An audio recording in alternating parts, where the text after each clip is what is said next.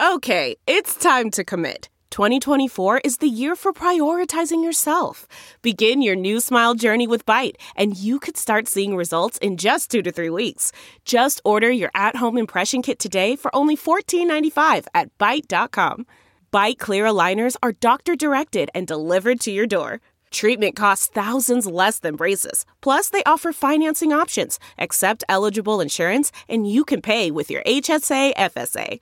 Get 80% off your impression kit when you use code WONDERY at Byte.com. That's BYTE.com. Start your confidence journey today with Byte. Hey.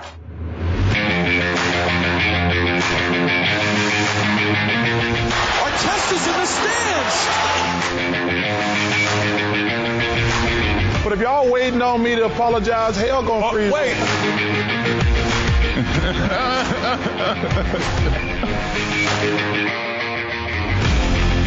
What's going on, everybody? Welcome to the Points in the Paint podcast. We are Stadium's NBA, #1 NBA podcast. I'm Ben Wittenstein. You know who I am. I'm Zach Badgerhouse, and I'm always in the house. Ben, what's up, man? Man, we got through Super Bowl weekend, and honestly, I am really into the Super Bowl and then the next week having the NBA All-Star Game, because it used to be you'd have the Super Bowl and then you'd have maybe a week or two even before the NBA All-Star Game, but you're going Super Bowl, next weekend All-Star Game. Like, I'm kind of into it. Yeah, and all the celebrities, they just go to back-to-back weekend parties, right? They just go from LA Super Bowl to party and Cleveland. All-Star weekend party. But yeah, that is a huge difference from LA to Cleveland. Yeah, that is a major difference. You got the celebs who are used to partying out in LA for the weekend for the Super Bowl, and then you got to Cleveland, and it's like, ooh. You got two clubs, one club maybe. I haven't been clubbing in Cleveland, but I assume there's one, maybe two. No, there's probably more than that. It's a Cleveland major city, so they probably do their thing out there in Cleveland. Shout out to the 216. I'm on the Joakim Noah level of Cleveland understanding. It's like, why do they have hotels? Who vacations in Cleveland type of thing? Oh my goodness.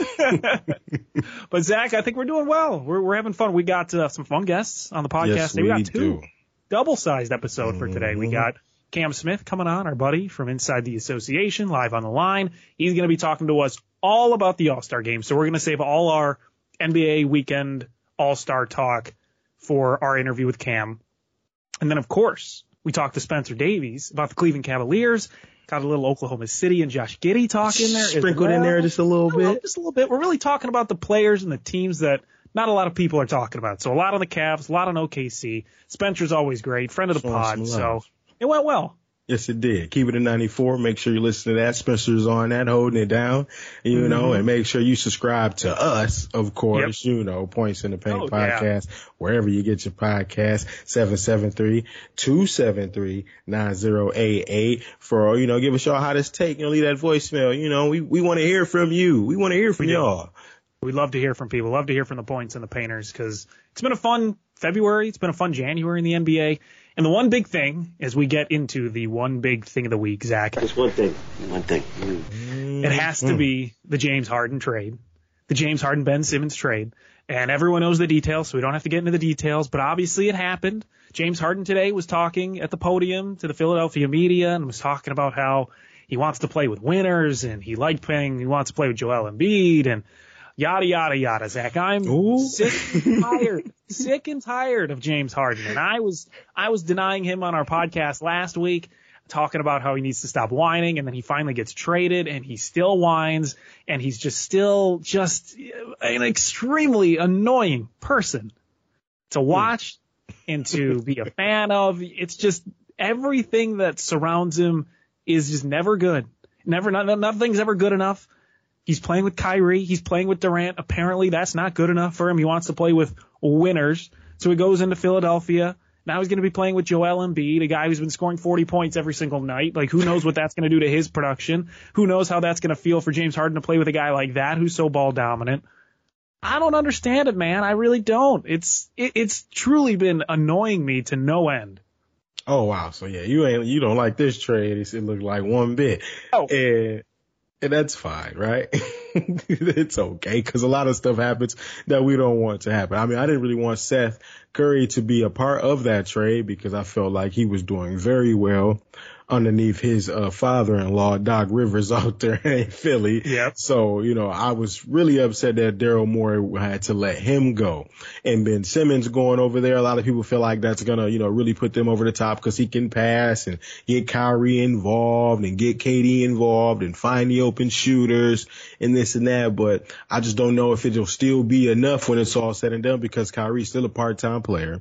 He is. Something you alluded to with James Harden and like not really wanting to play with Kyrie or KD. Well, Kyrie was only playing half the time. So if he was, and the report that a few weeks ago that you had mentioned from our good friend Sam Quinn about how he was expecting to not have such a huge load on that team, James Harden. And so that looked like it wasn't the case because you got KD who's maybe not injury prone, but he's had 2 injuries, that's put him out of the lineup over the course of the last 2 years. And then you look at Kyrie standing on what he wants to stand on in terms of his vaccination status. So you have all that piling up, Ben. It's incredibly weird to see how there was issues. It seems like, because according to that Bleacher Report article that came out on Tuesday, as we record, that's today, that there was issues with Harden and Durant. They clearly had some miscommunication. They weren't talking to each other. They were being passive aggressive with each other. And if you tell me Kevin Durant's being passive aggressive, oh yeah, that makes sense. 100% fits with the type of person Kevin Durant is. I completely understand that. And then it seemed like Harden probably had some issues with Kyrie Irving, and it was probably because of his vaccination status. So there was issues all around. The team was relying on Patty Mills for a lot of its points. You lose Joe Harris to injuries, who turns out is so much more important to that team than I think a lot of people expected. It was just a mess. And it's understandable that the team needed to go in a different direction and move people around, but man, it just seems like wherever Harden goes, there's always issues. Drama. Always drama, always issues. And you know what the most important part of all of that is? Wherever he goes, team doesn't win. The team does not win. They barely can't get to the finals. They're not winning NBA titles. Put it out there. This would be fine if this was like Steph Curry doing something like this. I mean, even Durant doing something like this, because they're proven winners. They have been on winning teams. They have winning attitudes. They have winning culture, but Harden is the opposite. He hasn't won anything. He hasn't really proved to be a good teammate. He hasn't really proved to be a person who you want on your team in the locker room and being a representative of the organization. None of those are true of James Harden. He gets fat. He goes to strip clubs, which is fine in and of itself, but he does that on like game nights. And in this article, he was showing up late to games, going out to clubs after games where the team was going to their next opponent and Harden was going to Vegas. Like, who wants someone like that on their team? And then he has the gall to come out today and say, I wanted to be on a team full of winners. Oh, Come on, man. Oh, yeah, you hot. Yeah, you hotter than lava. Yeah, you feeling I'm some sick type and of tired way. of it, man. Yeah, no, you feeling some type of way. And that's funny. That's very funny because there is an enormous amount of pressure on James Harden now to really get it done, for Philadelphia 76ers to come out the East, to beat that team that may now become a rivalry out there in Brooklyn. So it's definitely going to be interesting to see how the Eastern Conference unfolds with Ben Simmons now being in Brooklyn and James Harden being in Philly with an MVP candidate like Joel Embiid. You mentioned the ball dominance of James Harden. Man, listen, you better not get in the way of Joel Embiid right now and how well he's playing. But I also think he's not selfish. You know what I'm saying? James Harden on the basketball floor, I'll give him that. He's not a selfish player, and he likes to get other guys involved. And he's one of the league leaders in assists right now too. So, you know what I'm saying? I give him that, but I definitely want to see it, take the load off of Joel Embiid, and they can take the load off each other, because that's kind of what James Harden was looking for, in all this anyway. And he was looking to go to Philly too. I'd even push back on the fact that he's not a selfish player, because I think when he wants to be at his peak, he's an unselfish player. He can move the ball. He can pass it around. He can play a wide open offense. But there are times, and you've watched enough James Harden to know this, when he doesn't want to be somewhere, when he doesn't really feel the game is winnable, he'll check out. He'll check out defensively. He'll check out offensively. That to me that is pretty selfish. And he'll get the assists at his best. Again, one of the best scorers in the NBA. Of course. No one's denying that. He's an incredible basketball player when he wants to be. But there's a lot of times where he's just like, I don't need to be here. I don't need to be here. And he's shown that in his attitude on the court. And according to this article from Bleacher Report, he's showing up late to games, even when he's hurt. He's not being with the team when they want to be. It's just a constant thing where you're just like, man, what are you doing? You have the attitude of someone who've won like 6 finals, but you haven't won one. He only been on one. Single one. So it's just like, I'm done. And can we transition into prison time? Right to jail. Because do you know who I'm throwing in NBA prison, Zach? I think you should know by now. I think everyone should know by now, but it's James Harden. I threw Buddy Russell Westbrook in prison. The bearded one. He's going into NBA prison. Lock him up. Throw away the key. So I don't think I'm even going to let you get out of jail free card. I can't use that on him today. Two former Oklahoma City players. Yeah. We talked to Spence and we talked about how good they're doing and, Josh Giddey. But we just gonna throw the originals, that really set the tone for the Thunder, back in the day. We just locking them up because they've been divas ever since, huh? They just haven't gotten it done. No, they've been gone. Honestly, you look at Russell Westbrook and Harden and you're like, you have to choose one. I'm doing Russ 10 times out of 10. 10 times out of 10. Effort. Because at least Russ cares. Yeah, yep. At least he cares. Effort. He's someone who cares about winning and losing, and he's gonna be a good teammate to you. Harden, I don't see that in him. So, NBA prison, James Harden, get out of here. Gotta go. Who are you? You got a person you're throwing in. Yeah, this I am. Is interesting. And you want me to? So you want me to tell the people because it's interesting because of who it is. That's why. Yeah, okay, I do. All right. You gotta take responsibility for this one. Okay, and I am because even though he did come off a little nicer game where he had like 8 threes or whatever, that's fine. That's cool. You know what I'm saying? That's cute.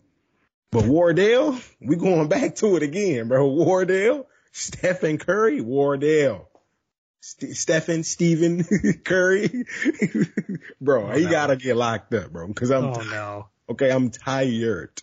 Okay, I'm over it.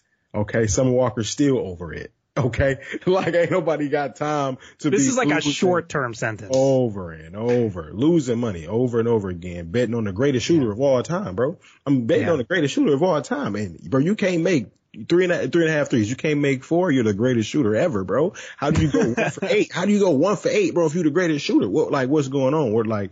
And granted, I saw that Klay Thompson. He went off against the Lakers. You know what I'm saying? That was good to see. Built that confidence up as the season continues. But Wardell has just been struggling. I ain't calling him Steph until he get back right, or I can win some money off of him, whichever one comes first. You know what I'm saying? Because it seems like I'm about 0 for 8, 0 for 9 with your mans, and I just came by a basket. 0 for 9 with the gold shooter. What's up? He gotta go. He gotta be in there with 2 other guys. So we got 3 players sitting in there. Yep. Looking crazy. So you're calling him by his complete first legal name now. Wardell Stephen Curry. He did Wardell. Yeah. I love how you turned the segment into just your personal vendetta for guys who aren't winning you bets.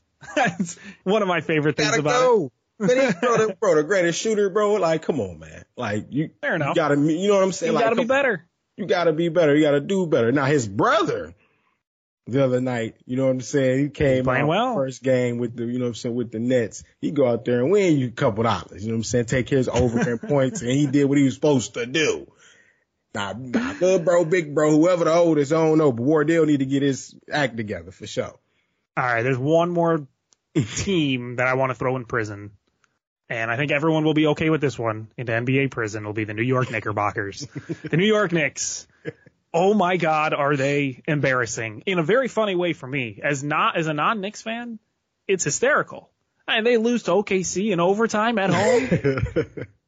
What are you doing? You are a 11 point favorite. They were. And you lose at Madison Square Garden to a team with a teenager as their best player. Starting that night. He was the best player starting that night was 19 for the Oklahoma City Thunder. And he did his thing out there in the Garden. Second triple-double. Ooh, that boy gonna be nice. He's so young, Ben. He's so young. He got got a high IQ. You know, so he can push the ball up the floor, man. I like me some Josh Giddey, man. Cause at first, Ben, I'll be quite honest with you. A lot of people know this too in my inner circles as it relates to NBA basketball. The rookies coming in, Ben, I think we talked about this a little bit before, but I wasn't really too sold on them at first. All of them. Jalen Green, I mean, I was a fan of Evan because at USC he was able to show me something. But Cade, he was streaky at Oklahoma State, you know what I'm saying? And then, we don't really get our eyes on the Josh Giddeys of the world because, they may be overseas or in the G League. So we may not get the glimpse that we may need as opposed to if you go to college. So the Jalen Greens and the Jonathan Kumingas, who's played well as of late too. He's done well, has played exceptionally well. The Scotty Barnes. I did like Scotty in high school, but Florida State, his role was a little weird. I didn't know how he was going to translate to the NBA, but man, these guys have played some good basketball this year. And shout out to Josh Giddey for handling the New York Knicks the way that he did. He said, I love the Garden after the game. And listen, everybody love the Garden because it's the Knicks. And it's the easiest place to play. On the Knicks. Yeah, the Knicks have lost 8 of their last 10. They're 12th in the Eastern Conference.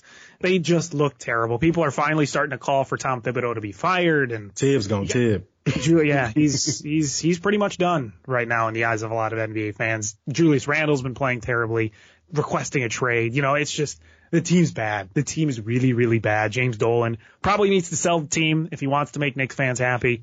Don't know if he's going to do that, but not going to do it.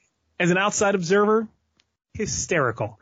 Absolutely hysterical to see what's happening with the New York Knicks. I just feel so bad for Knicks fans, but I think a lot of them at this point are just immune to the fact that the Knicks suck. They're a terrible basketball team. They may not say that out loud, though. They might not. Probably not. All right, before we get to the interviews, quick dunk or deny. I'm going to dunk with DeMar DeRozan. Zach, my guy on the Bulls, has been playing his butt off. Debo. 7 straight games, 30-plus points. 2 games with 40-plus points in that stretch. The man has firmly planted himself as probably third in the MVP race, in my opinion. Okay. You got Jokic, you got Embiid, you got DeMar DeRozan.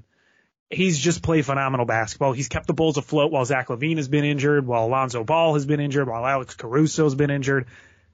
And DeMar DeRozan's just balling, Zach. That's all he's been doing. 7 straight games, 30-plus points. No one can guard him, bringing back the mid-range shot. The Bulls have played well and stayed afloat, at least in the Eastern Conference, while he's been doing that. They have won 7 of their last 10. They're on a 4-game win streak. Second in the East. Mm-hmm. Second in the East. He's just brought everything to the table. And this is the best basketball we've seen DeMar DeRozan play in his career. So it makes sense why he's third in the MVP voting, at least in my eyes. So I'm going to be dunking with DeMar DeRozan. You're dunking with a team. Oh, yeah. Definitely dunking with a team this week. Shout out to them boys down there, man. We're up there, in Massachusetts. Out there. Wearing that green, and white. The Boston Celtics, man, they are playing exceptionally well as of late. They're finally getting it together. And this is a team I believe we've denied a few times this season.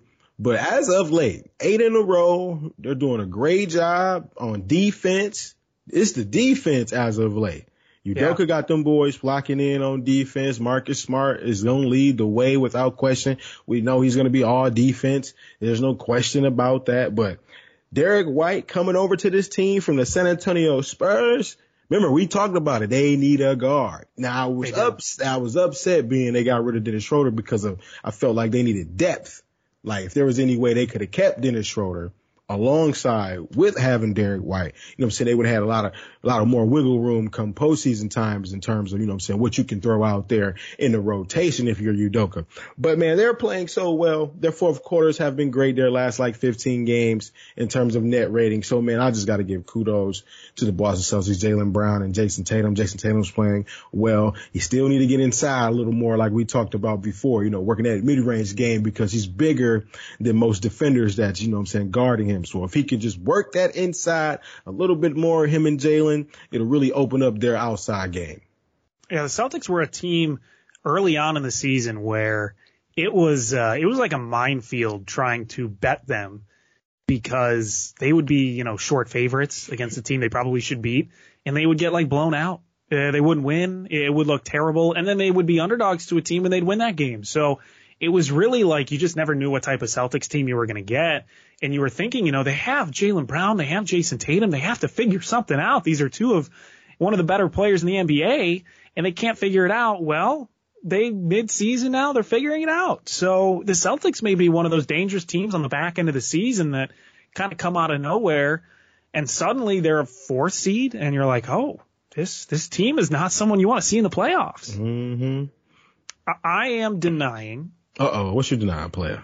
I already kind of spoke about this, so I'm not going to say it again, but I'm denying the 76ers actually working out with Harden and Embiid. Because if they do work out, it's going to be going against the complete history of how James Harden has been as a player. Everywhere that he's gone, went to the Rockets to try to play with Westbrook. Didn't work out. He went to the Nets to play with KD and Kyrie. Didn't work out. So now he's going to be going to Philly, and you think it's going to work out with Joel Embiid?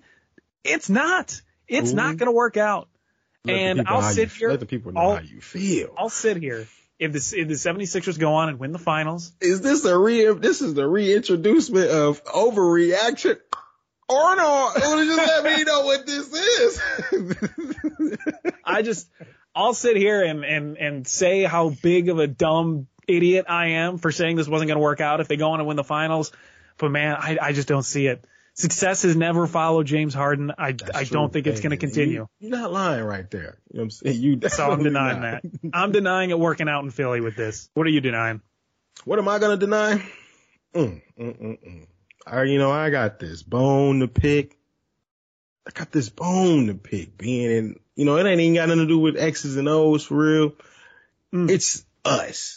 The people that, we represent, the media, right? We would include ourselves as part of the media. We are the media. Ooh. You know what I mean? So I got everybody. I got a problem with the NBA media in terms of coverage and how everyone goes about covering the NBA. And it's becoming very lazy. And I am not too profound of that because instead of talking about the Los Angeles Lakers, time after time again, when that's a team that's clearly not in any great shape to succeed or, be the team standing come late May and June. So there's no reason to be talking about them every single day. But I can tell you a team you can talk about, the team that plays in that same arena. Now, you might ask, well, why would we talk about them if they don't have Paul George? That's the exact reason why you talk about them, because they're doing an exceptional job, Ben, of staying the course and staying afloat. The GM, they're making all these moves. They're not only playing for right now, but they're playing for the future. That's something you can talk about. Mm-hmm. Because if you look at the Los Angeles Clippers being next year with their 2 guys back, with the guys they've added, you can't tell me that ain't a team that's better than the Lakers currently right now, the way the Lakers stand on their roster, right? Yeah. You got a team like Phoenix. Phoenix is playing exceptionally well. I just feel like they don't get enough love. Memphis, not enough love. Chicago, no Zach LaVine from time to time. No Lonzo, no floor general. And they're still getting it done. There's just more ways to talk about the NBA than just the lazy, the Knicks, Lakers. Bro, the Knicks suck. What you just say? Bro, the Knicks are terrible. Bro, anybody trying to talk about no Knicks, man? Miami Heat, #1 seed. I don't even like Jimmy Butler. But you can talk about. Yeah, we don't hear anything about the Heat. 6th man of the year going to be Tyler Hero. He's heavy favorite. No talk. So man, I don't really like, I don't like the coverage of the NBA, if you will, from the media. And I think we all need to do a better job of that. And I feel like we do a good job. You know what I'm saying? We held it down for Oklahoma City, you know what I'm saying, on this podcast. We did. We should make it a segment, one of the uncovered gems or something like that, where every week we'll put a spotlight on a team or a player people aren't talking enough about. Make the listeners, make the points of the painters sound really smart in their NBA conversation with friends. Be like, hey, hear about that guy Josh Giddey over there in Oklahoma City? 2 straight triple doubles, youngest player ever to do that. Mm-hmm. Look at that. Oklahoma City has 2 million draft picks in the next 7 years. Who would have known? All right, let's go to our interviews. We'll start with Spencer Davies talking Cleveland Cavaliers and a little bit about that Oklahoma City Thunder team. Let's welcome back a special guest on the Points in the Paint podcast presented by Stadium. He is the host, or one of the hosts, of Keeping It 94, the podcast. Make sure you check that out. It's a great podcast. He is also an editor of the Basketballnews.com. Make sure you check out all their great work around the NBA, around the association. Tons of great writers over there. Love checking everything out. But first and foremost, let's just welcome Spencer Davies back on the podcast. How you doing, man? Zach, Ben, great to be back on, man, and All-Star Weekend's right around the corner here. Yes, it is. Mm-hmm. Yes, it is. I know you got to be excited because it's close to home. You're right there. And so one of the first things I want to ask is, you being, in Ohio, what has impressed you the most about the Cleveland Cavaliers, and how well have they impressed you?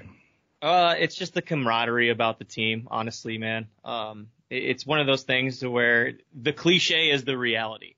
It's all about the team. Everybody's selfless. The environment itself has just kind of organically been built, and they've added some great pieces along the way. Obviously, you see what happens. They're bringing in Karis LeVert. They brought in Rajon Rondo a month ago to fill in some holes that obviously have been left by Ricky Rubio and Colin Sexton in their injuries. But they've not taken a step back, and they've found ways to kind of plug those holes a little bit. And you're seeing what Darius Garland's capable of as the lead man. His usage has gone up, and he's setting up teammates left and right, lobs and kickouts, and he's doing his scoring as well. His volume of shooting has just been unbelievable lately, just taking the mantle of the offense. And then you look at the other all-star that the Cavs are going to have too in Cleveland by replacement. The news that came out yesterday, James Harden getting replaced by Jared Allen, well deserving as well. Just the defensive versatility that he's shown, the rim protection, the rebounding, and of course just the energy that he's brought on both ends of the floor. So, those are the two guys, but I mean, we could talk for hours about what each of these players have done for the Cavs. When you look at, Evan Mobley and how impressive of a rookie season he's had, not only just defensively in the ground he covers and the way he's able to switch 1 through 5, but at the same time on the offensive end, putting it on the floor and being able to score offensively, setting up teammates almost like a point forward. He's been tremendous. Kevin Love off the bench, being in the conversation for the 6th man of the year. It's easy to just forget. It's easy to just forget these people and these players that have contributed along the way. Cedi Osman, I mean, sometimes in the past he's been known as being a very streaky player, but he's been pretty damn consistent this year, whether it's been in the starting lineup or off the bench. Dean Wade stepping in for Lauri Markkanen while he's been out with an ankle injury. It's these things. Lamar Stevens, the heartbeat of the team, the junkyard dog, name creator. It's just, it goes down the list. It's impossible not to name everybody. If I miss somebody, I apologize, but it's just been that way, the whole year, and it's been real fun to watch. Isaac Okoro, see, right off the top of my head, the defensive way that he's impacted the team. So I know that's a long-waited 3-4 minute answer, but it's truly how it is. Well, the guy to lead them all, JB Bickerstaff. I just looked; he's 2nd in Coach of the Year odds that I was looking at, which makes sense with how good the Cavs are playing. What has he done this season, either differently or better, that has made an impression on these young guys on the team? He's just not been able to. He's been able to just kind of be himself, and I think that's what the players appreciate the most is that they can connect to JB and that they can trust JB. That's the level of trust, knowing that he's going to put them in a position to succeed. If something not working, then he'll change something up. But he's also very, very, very high and believes that this team is one of the best in the league. And that kind of attitude permeates throughout this roster, which makes them so dangerous, because at the beginning of the season, they were even talking like this. Darius Garland, when he was asked about how many teams they beat that were over 500, he's just basically like, well, yeah, we're one of those teams too. And they just kind of had this mindset the whole year. And it does. It starts at the top with the coaching staff, and obviously with Kobe Altman there in the front office, newly named president of basketball operations, and rightfully so. But they've put together this kind of perfect match and this perfect fit of young talent that's supplemented by veterans that are teaching them along the way. Now, with head coach Bickerstaff, this is something that I've kind of noticed with him early on in the season. He rolled the ball out with 3 bigs, Evan Mobley, Lauri Markkanen, and Jared Allen. When you first saw that, what was your initial reaction when he first rolled the ball out with 3 bigs? It's different. It's different. I didn't think that Lauri Markkanen would be able to keep up with some of the guys that were playing the 3, especially knowing how small ball works. A lot of these coaches go to 3-guard sets. So I was like, how's Lauri Markkanen going to keep up with someone like a Zach LaVine or a DeMar DeRozan or what have you, right? But the thing is, Evan Mobley is so good at covering ground and he's so rangy that it's worked. And Jarrett Allen is so good at getting in people's ways to make them shoot over the top in the paint and not being afraid to get dunked on because he's blocking every other shot that he's not. That works. So now Lauri Markkanen has the ability defensively to kind of gamble a little bit and kind of be more aggressive on the defensive end, which has also allowed Isaac Okoro to be that way as well. So it kind of trickles down. So that's just kind of the way that they've stuck with this. And again, as I was mentioning earlier, Dean Wade, when Lauri Markkanen has been out, has just fit right perfectly into that small forward spot and basically done the same stuff on the defensive end. Offensively, there's obviously some inconsistencies there, and that's where Lauri Markkanen's missed the most because he can stretch the floor. He's able to put it on, and he's able to actually be pretty aggressive. I don't know if you've seen, he's had actually a couple poster dunks this year. Yeah, I saw a couple. But, Dean's been a solid placeholder while Lowry's been out. But just going back to 3 7-footers, it's unique. It's something they're calling tall ball. His philosophy at the beginning of the year, JB's, was that size and skill is going to be the thing that leads them to the most success. And even though it was a little bit unorthodox, that was going to be the way that they were going to try this out. And, they tried it last year out of necessity with Andre Drummond and JaVale McGee, but obviously they don't have the skill sets that Evan Mobley and Lauri Markkanen and Jarrett Allen possess. They're more of your traditional bigs. These are more versatile big players and are able to kind of work off of one another, and it's been the perfect fit since. I mean, if I can give you examples, like Evan Mobley, somebody who's able to stretch the floor a little bit, but he's also somebody that is able to kind of use his handles to get by and to put his shoulder down and do the traditional pull-ups and, sometimes he'll take threes and whatnot. While Jarrett Allen, he's using more of post work. You're getting him down into entry passes.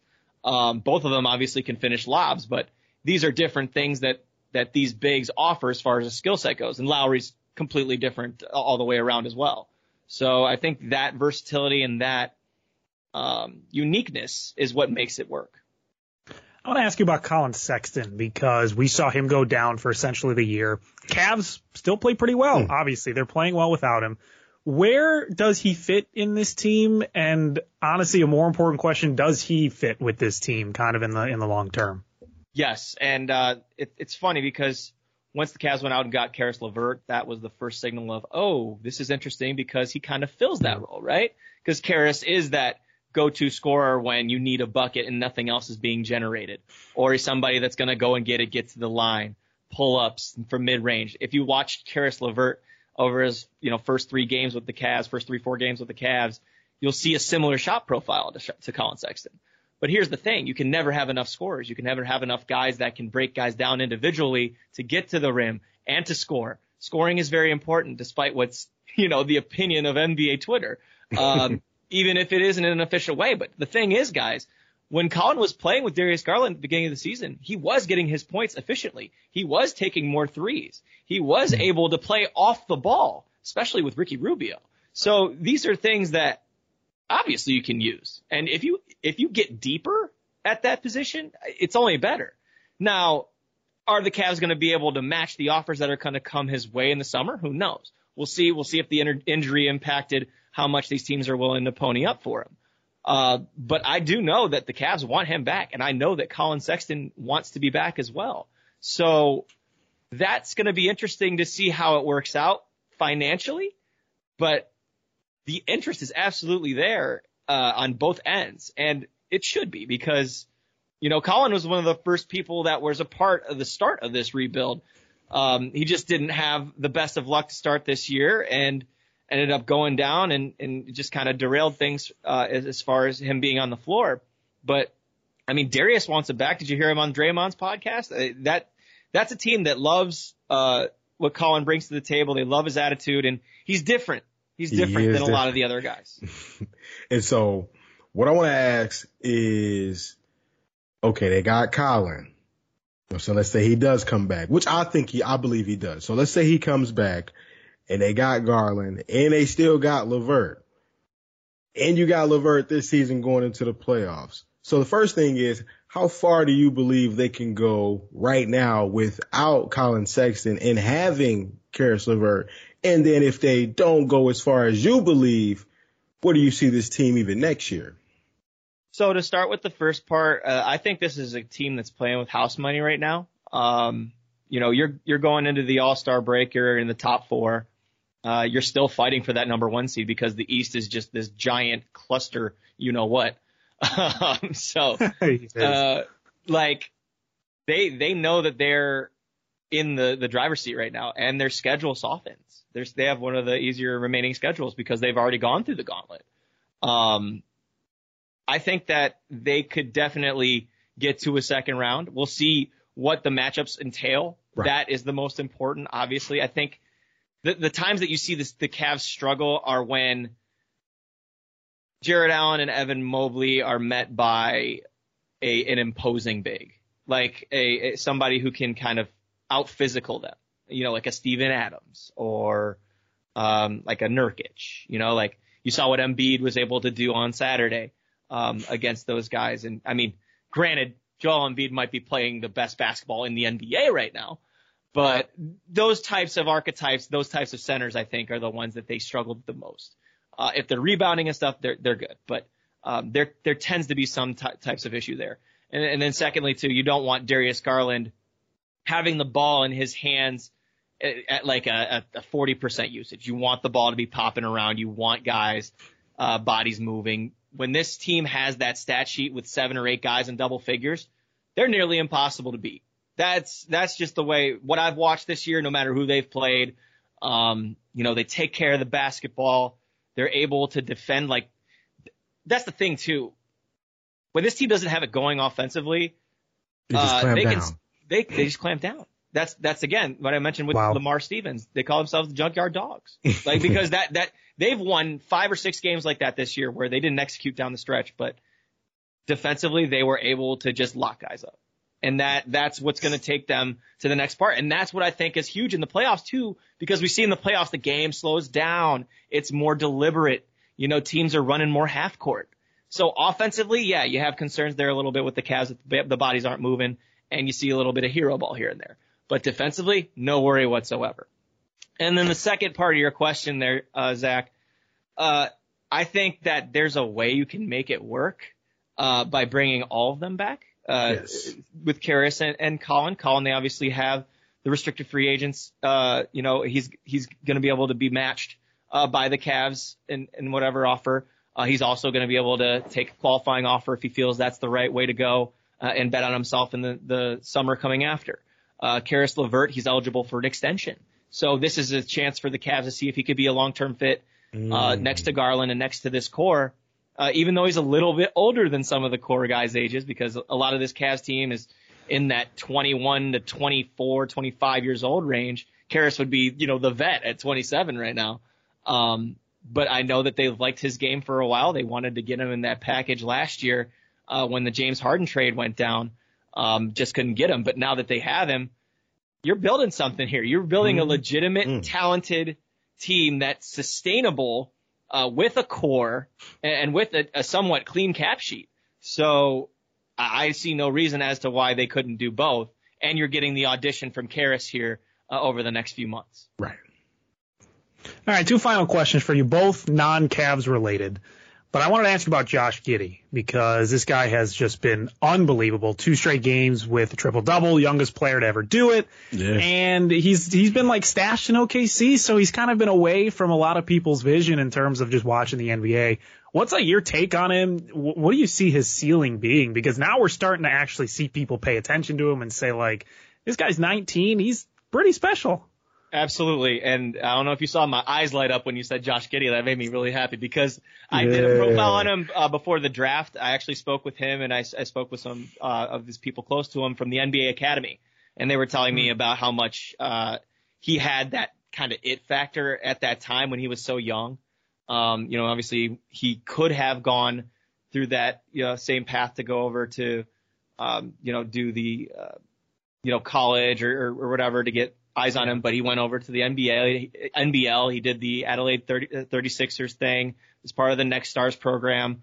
You see a lot of talent coming over from Australia now. Dyson Daniels, the next guy in line, playing with the G League Ignite right now. But Giddey, just as far as his game goes and just watching him, he's just really smart. I don't know if you noticed. Right? It's just the flow of it. Have you seen the guy throwing an inbound pass? Like it's simple. Stuff as simple as that. You know, he doesn't have the best like shot from deep right now. It's not consistent, but he's able to break guys down. He's got great vision. Like if he's driving on one side of the court, he can just kind of throw it opposite side, find some shooters that don't knock down shots because the Thunder can't shoot. You know, like, but it's these things he's able to set up his teammates. He's able to crash the glass. Defensively, obviously he can bulk up a little bit, but geez, the kid's, 19, 20 years old. I mean, what else do you want? But it's something to be able to take that mantle of being the first graduate of NBA Academy to go number 6 overall, to get to the NBA and to be doing the things he's doing. He's won 2 rookie, player of the months in the Western Conference. Yeah. He's leading this team, and this is good for his growth because while you hate the injuries, you hate to see Shai Gilgeous-Alexander on the sideline. You hate to see Dort miss any time when he does, but then you get to see Giddey with the keys in his hands and kind of up the usage a little bit, and you're just a little intrigued. You're like, impressed. This is interesting. Like, he's just got this smoothness about his game, and that's what I like about Giddey the most. Man, it almost feels like I want to make like the OKC makes the finals prediction in the next 6 years type of thing, just because how many young players they have and how good Giddey could be. I like him. Like Dort's been outstanding since Shai's been out. Maybe that's something where he can find, his shot, his aggressiveness. 3 for 3 the other night, though. He's 3 for 3. Mix it in between with Shai and Giddey. I think Darius Baisley still has plenty of time to develop. He's just kind of trying to find the right usage for him. I think that once they get, a solid young big, that they can, go places. I'm interested and intrigued by Trey Mann, who's had a couple of games where he's dropped near 30 points. Like, the consistency is obviously the thing that takes the longest. And you can ask the Cavs about that. I mean, it took the Cavs 4 years to get into this position. But it would also take veterans for the Thunder to acquire. Like, you need veterans. You can't just have a bunch of, 19, 20-year-olds running around the joint. It just doesn't work like that. But I watch the Thunder a lot. I still hold out hope for Poku. He's up and down between the Blue and the Thunder. I want to see him get a rotational spot because he intrigues me. There's a lot of young talent that makes you scratch your head and be like, if that one worked out, maybe this could happen. So yeah. I pay attention to the Thunder a lot, actually. They're a fun team. Definitely well, fun team. Spencer, appreciate you coming on, talking Cavs and Thunder now too. Maybe we'll have to talk more Thunder once they get even better in the 20 million draft picks that they have in the next couple of years too. Sam Presti stashing them all. He ain't gonna use them. No. Well, where can people find your work? Where can they find you on Twitter? Yeah, it's basketballnews.com.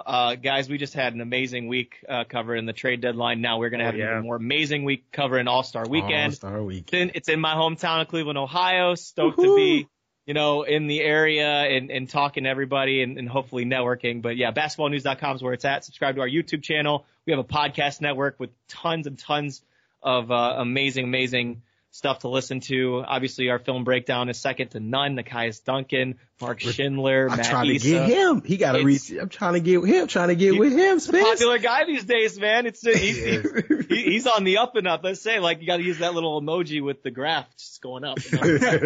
But yeah, basketballnews.com features, interviews, film breakdowns. If you want my Twitter, I'm @SpinDavies. Same handle for Instagram. And again, they mentioned it, but Keep It at 9-4 podcast. It's on Apple, Spotify, Google Play, and wherever you listen to podcasts. So make sure to leave a comment, rate, review, subscribe, do all that fun stuff. Yes. There you go. Have some fun at the All-Star parties. Oh yeah, man. If there are some, but I will enjoy it. I will enjoy it. All right. Appreciate Spencer coming on. Always. He's always a good guy to talk to. He knows a lot. Likes the flow. The man knows basketball. He likes the flow. He likes Josh Giddey. He liked the flow. Hey, look, you were saying you ain't like the flow before the show. It looks goofy. I like the Josh Giddey flow when he up the court. And it's so crazy because you being a little hypocritical. No, you've been a little contradictory. Oh, I'm being hypocritical. Have you seen my Not hair? Hypocritical. No flow. No, you being contradicted because one of your favorite players, we talked about it already. Now I'm just dropping it on the podcast. Steve Nash, you know what I'm saying, with the hair flipping it back, doing all he had of some that. Greasy hair back in the day. Yeah, so he feeling like Nash when he out there with his flowing like that. You know what I'm saying? You see how he did the Knicks. Yeah. Listen, I want to say this. No one will ever repeat Steve Nash's look. That was a beautiful combination of flow and greasiness. It was the perfect balance of both. It looked great on the court. Always got real sweaty, and he's always swiping it back behind his ears. Like, that is, that's peak Steve Nash right there. So maybe if Giddey gets to a point, maybe he's mid-20s, his hair starts to get a little bit thinner, we'll start seeing a little bit more of that Steve Nash look. But right now, it's just a big puffball of hair. All right, we'll go to Cam Smith, talking everything NBA All-Star Weekend.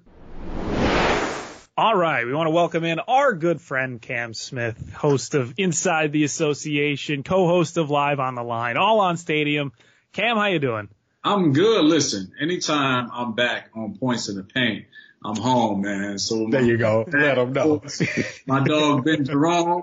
Yeah, we got to, you know what? I found out Ben's name is Jerome, so forever he's going to be not even just Ben, he's going to be Ben Jerome, man. So, got to lean into it, I guess, at this point. And you got to watch some Martin to really pick up and really get that good feel for that Jerome Rowe. It'll be really in your heart, man, I promise.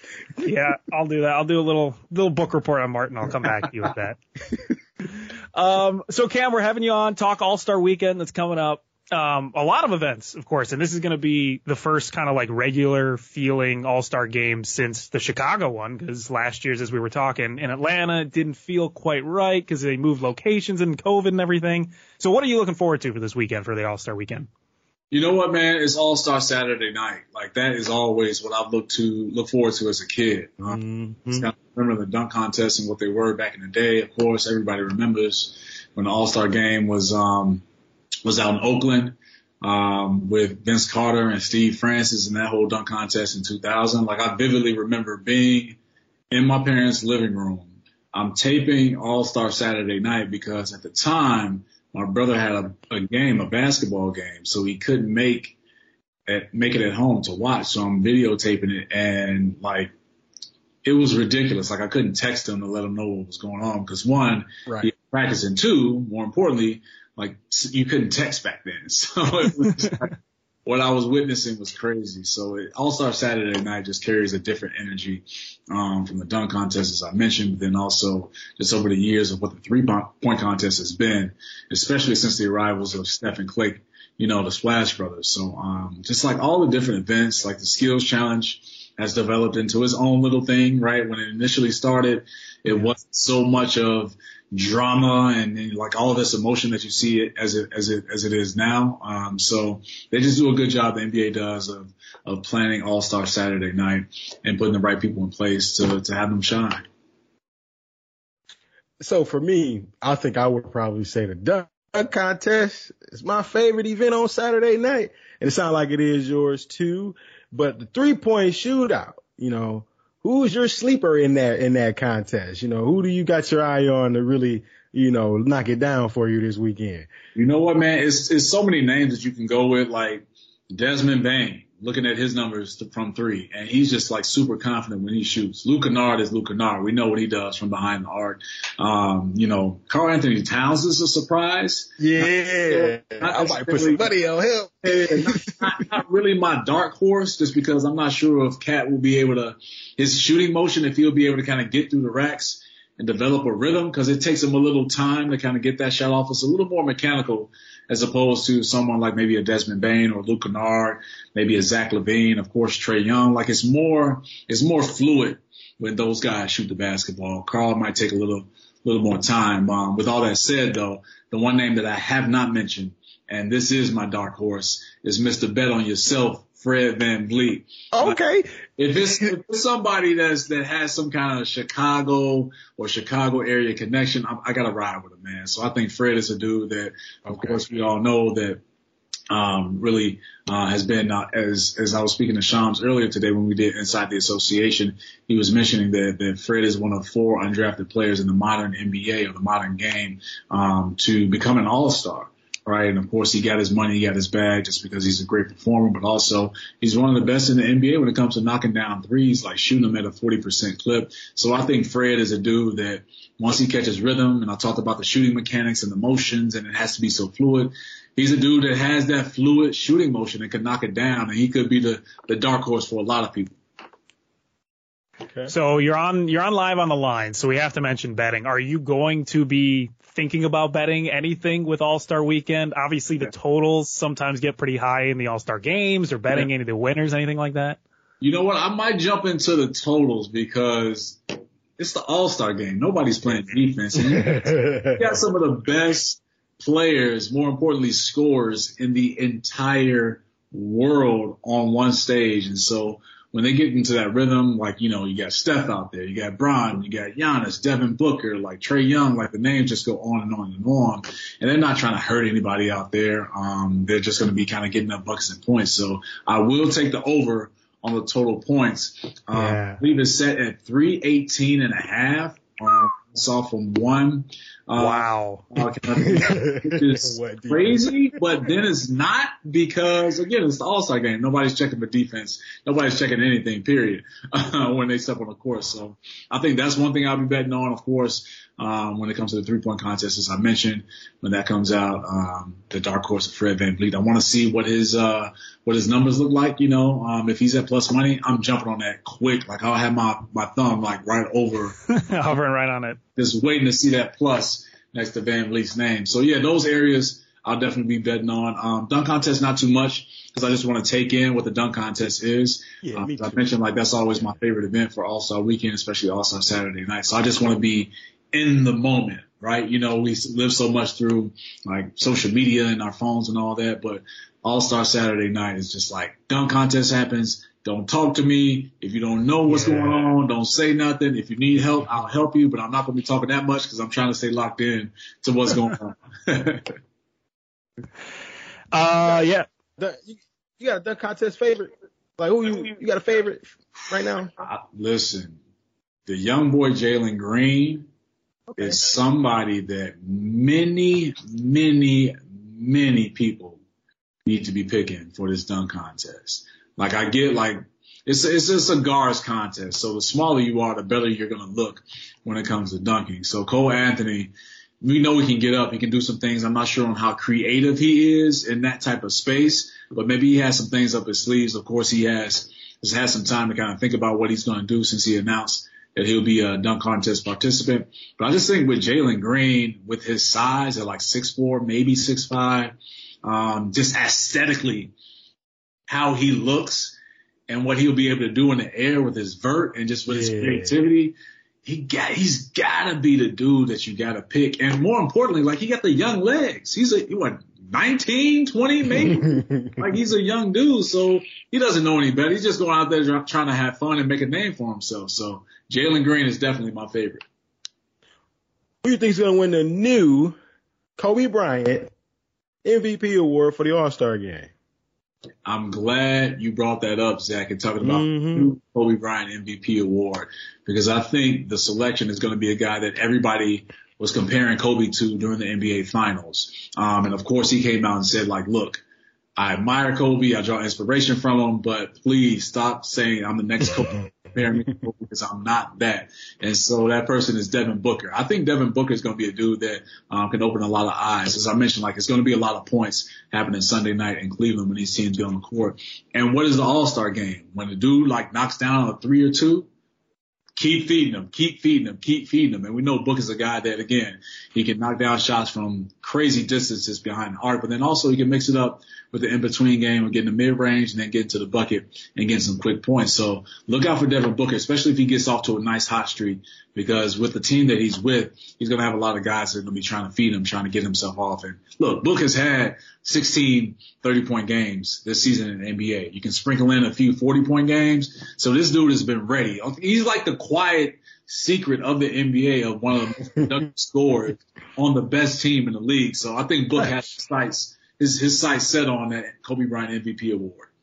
This is going to be a good transition, though, with Devin Booker and the Suns. As we go into the All-Star break, what teams, players have impressed you most so far this year? It's got to be the Phoenix Suns, man. I mean, they've consistently been the best team in the NBA, whether they've had situations with COVID or injuries or just little spells where they've gone on small mini slides when it comes to losing. But if you look after that in terms of winning streaks, what they've done against some of the better teams in the NBA, it's been Phoenix. And right now they've won 9 of their last 10, right? They've won 5 straight, and they're winning those games by an average of 14.8 points per game. So, like, we keep talking about Brooklyn and Philadelphia and that whole James Harden, Ben Simmons trade and what they're going to look like, and not really paying attention to the Milwaukee Bucks in the East. And then it's the same thing in the West. It was like, oh, okay, well, the Warriors are back. They're one of the best defensive teams in the league. Clay's back. Like, Steph has some help now. What's going on with the Lakers? What's up with Russ? What's up with LeBron? AD, can they get it together? Tired of it. And Phoenix is just sitting there like, okay, y'all want to talk about Brooklyn and Philly and the Lakers and Golden State and the young boy Ja Morant in Memphis? That's fine. We'll keep on getting these wins. And when we see them, they gonna see us. And so that's what their record has been showing all season long, man. So Ben, it's the Phoenix Suns, man. They've really been a team, that you gotta be worried about, because I think that they've gotten better with what they've added in the offseason with JaVale McGee, who gives them much needed size on the front court. And we saw how they struggled, especially like in the NBA finals, with bigger front courts like Brook Lopez, Bobby Portis, Giannis, when they present those people. So JaVale brings them a bigger athletic guy that can defend and also, get you points. And at the end of the day, he's a 2-time champ. So it's for JaVale, it's been there, done that. So that was a great pickup for them. And then just how they're playing as a team in general, like the experience of Cam Johnson and what he learned from the finals and him coming back next year. Mikal Bridges, another guy that doesn't get the due that he deserves. But I think that they have the mentality, and the same thing with Monty Williams, who should be in the Coach of the Year conversation. If he's not, then the whole list and whoever is a candidate is invalid if Monty Williams is not on that list. But what they've been able to do and what they've learned from last year has really helped them catapult themselves into the start of the season and really maintain that throughout. So Phoenix is a team for me. Is there a team you're expecting to make a push the second half of the All-Star? That's what I was going to ask too. Yeah, that's a great question. I mean, you know what? Depending on what conference that you're looking at with the NBA and what's going to happen, right? So, we know that the East, and Zach, and we've had these conversations in the office, man, about the East and the West and what conference is better. And it's the East. Like, the East has got it. So thinking about that team that has the push that could do some things. Atlanta right now, as we sit today on February 15th, 2022, is in the 10th spot. They're in the 10th spot. So watch out for the Atlanta Hawks. I think that's a team that could try and push themselves, maybe into a top 6 spot. If they do, it's going to be tough. But I think really the team that I really want to go with is going to be the Toronto Raptors. I think they really could be a team that could get within that top 6, because right now they're at 7. Right behind the Boston Celtics, who are in 6th, and Pascal Siakam has been hooping. You know, when you say things twice, that means it's real, right? So Pascal has been hooping. I talked about Fred VanVleet, Mr. Better himself, and that's my pick for the 3-point contest. But just as a whole, what Nick Nurse has been able to do with that group has been phenomenal. Gary Trent Jr. has really solidified himself in the league as a 3-point marksman. So the Raptors is a team that I can see that can make a push inside that top 6, but then those teams outside the top 6, like in Atlanta, who's at the 10th spot, that will be the team that I can see make a bigger push. There are a ton of MVP candidates. It's a ton of them. NBA MVP candidates. It's a list now. Whether you want to look in Phoenix, they might have 2, Milwaukee, Denver, Memphis, right here in Chicago. There are plenty of MVP candidates. Who's your MVP on the season? Whew, man. I was sold on Nikola Jokic 3 weeks ago. No. You hear that, Ben? You hear that, Ben? No. Then Joel Embiid, I think like he came to me in a dream. Like, Cam, are you playing with me right now? You going with this dude in Denver? Let me show you some things. So like, I switched it over to Joel Embiid, but then DeMar came to me in another dream, DeMar DeRozan, and he pulled up on me like Debo on a bicycle because Debo is his nickname. And he had the whole flannel shirt on, buttoned up to the top with the Compton braids. I'm like, oh, I already know what this is about. DeMar, I'm sorry, bro, but you're gonna have to get my vote. So like, I mean, and it's really because what he's been able to do with this Bulls team. You look at the scoring production from DeMar DeRozan and what he's doing on a nightly basis. No threes. And look, and that's the thing, right? Everybody, the analytics crowd and community was so big that, of course, like he doesn't shoot threes well and he's all mid-range. And I say this all the time, man. I was fortunate to be able to go to the prestigious 5-star basketball camp in Pennsylvania when I was in high school, and the legendary camp counselor and owner Howard Garfinkel always said this. He always said this, and I never forget it. He would scream it out. He would say, "Conquer the mid-range game." Right? And he had been saying this for decades, but it rings true, right? If you have a mid-range game, no one can stop you. And we've seen that throughout time, through some of the best in NBA history. Of course, starting at the very top with Mike, with Kobe Bryant, Dwayne Wade had his run, of course, what Kevin Durant does. Just like the names go on and on and on and on and on of guys that have had lethal mid-range games. And DeMar DeRozan is right in that very crowd. He had 40 the other night against San Antonio and just exploded against his team. It was like he continued the DeMar DeRozan revenge tour because he always plays well against his former teams. Since he's been in Chicago, the Raptors, he gives them buckets. The Spurs, he gives them buckets. So I don't know what that flip or that switch is, but it's flipped every time he sees a former team that he's going up against. So right now he is my MVP choice because, again, his scoring production, but then how he's shouldering the load of this Bulls team and this offense without a Zach LaVine who's dealing with some serious injuries, and it has me concerned as a Chicagoan, right, of trying to see what this team could be. But if DeMar DeRozan on the second half of the season after the All-Star break is still able to maintain this momentum, this production that he has scoring the basketball, and Zach LaVine continues to struggle with that knee, and the Bulls continue to stay within the top spots of the East. I mean, right now they're second, right behind Miami in the East. Nobody, even myself, predicted this team to be that high. And if somebody said they predicted the Bulls to be that high, you're lying. And I need documentation because that's not true. But if they're able to do that, to be number 2 or number 1, and DeMar continues the scoring output without Zach LaVine, with a depleted roster, no Lonzo Ball, no Alex Caruso, just kind of spotty productions here and there. From guards. Ayo Dosunmu has stepped up. Kobe White has as well. But you got to give that MVP trophy to DeMar DeRozan. Like at the end of the day, and this is what I don't get about some of these individual awards, especially when it comes to All-Star recognition, is winning matters at the end of the day. So if your team is one of the best in the league, you need to be right there at the top in terms of like these individual awards, whether it's Defensive Player of the Year, MVP, Most Improved, like all of those things matter. You can't be a play-in team or a team outside of the top 10 or top 6 really and get some serious consideration for MVP. Like it's invalid. It's an invalid list if you're doing that. So DeMar DeRozan is my pick right now for MVP. I'm not sure if somebody else is going to come into my mind. Might change being in 3 weeks. It might change. I need to stop eating food after 7 o'clock or 8 o'clock or eating hot foods and having these wild dreams. But the last dream I had was DeMar DeRozan pulling up on me on a bike like Debo and saying, "Cam, come on, man. Need that MVP vote." Oh my goodness.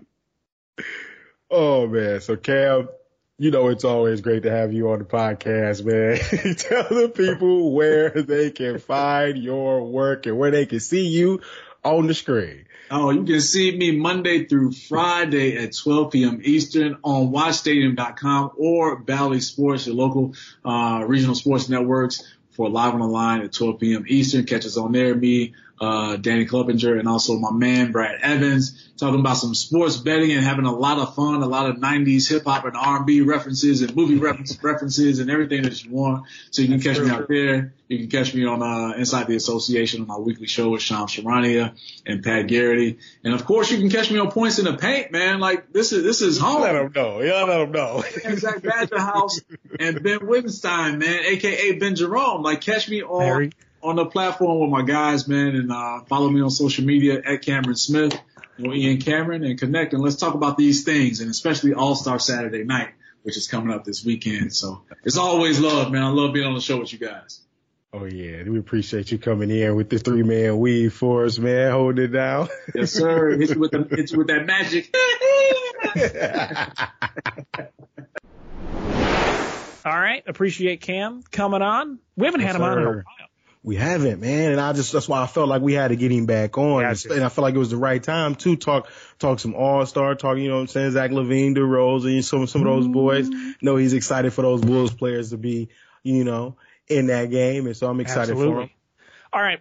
Let's finish it off. You're world famous. Moneyline play of the week. What is your bet this week? Man, listen. Now, folks, oh, no. bear with me now. Been a bit on a slide recently, haven't you? Because, yeah, we ain't been doing too well for the second straight week. We fell short. But that's all right, though. You know what I'm saying? It's okay. Because you're going to let bygones be bygones. Don't panic. Don't leave me yet. You know what I'm saying? Don't fade me yet. Because you know what I'm saying? We still above 500. We 8-6. You know what I'm saying? 2 loser streaks. But that's all right. Because, listen, I know I picked this team last week, and I know they came up short. I know this, but I'm going to pick this team again because it's going to be Thursday. Oh, no. The Milwaukee Bucks versus the Philadelphia 76ers, and I'm going money line with Giannis. I just have to. You know what I'm saying? Chris Middleton, Drew Holiday, no James Harden before the All-Star break, so it'll be Joel Embiid with his 2, you know what I'm saying, new teammates that, you know, they fitting in over there, you know? So I got to do what I got to do, man. Gotta go Bucks over the Sixers, Thursday, national televised game. All right, I'll put in the bet. And that's what I got to do. You know what I'm saying? I got to roll with the punches. Now, don't be fading me come Thursday, people. Just let me know. If you feel like the Sixers going to win, call the podcast. Leave a voicemail. Let us know. There you go. What a way to end it. And that's going to conclude this edition of the Points in the Paint podcast, presented by Stadium. I am Zach Badger House. That was Ben Wittenstein. You can also catch my main man, Ben, on Sharp Lessons with Nate Jacobson for all your betting tips and betting strategies, and some bets, too, on Stadium.com. You don't want to miss those. My boy Ben will be dropping his NBA bets tomorrow, the opening of the podcast on Wednesday. You don't want to miss that. You want to check that out. Make you some moolah. Got to make you some cheese, right? And you can catch our main man, Cam, that was on the show today on Inside the Association with Shams, Pat Garrity, and the crew. They come out every Thursday. Make sure, again, you follow the Points in the Paint podcast on Twitter, Facebook, Instagram, and even subscribe to the channel on YouTube. All of your NFL news during this offseason inside the league's own Michael Felder, Tape Don't Lie, the podcast. Yeah, you want to check that out. And you will hear from us, Zach and Ben, next week.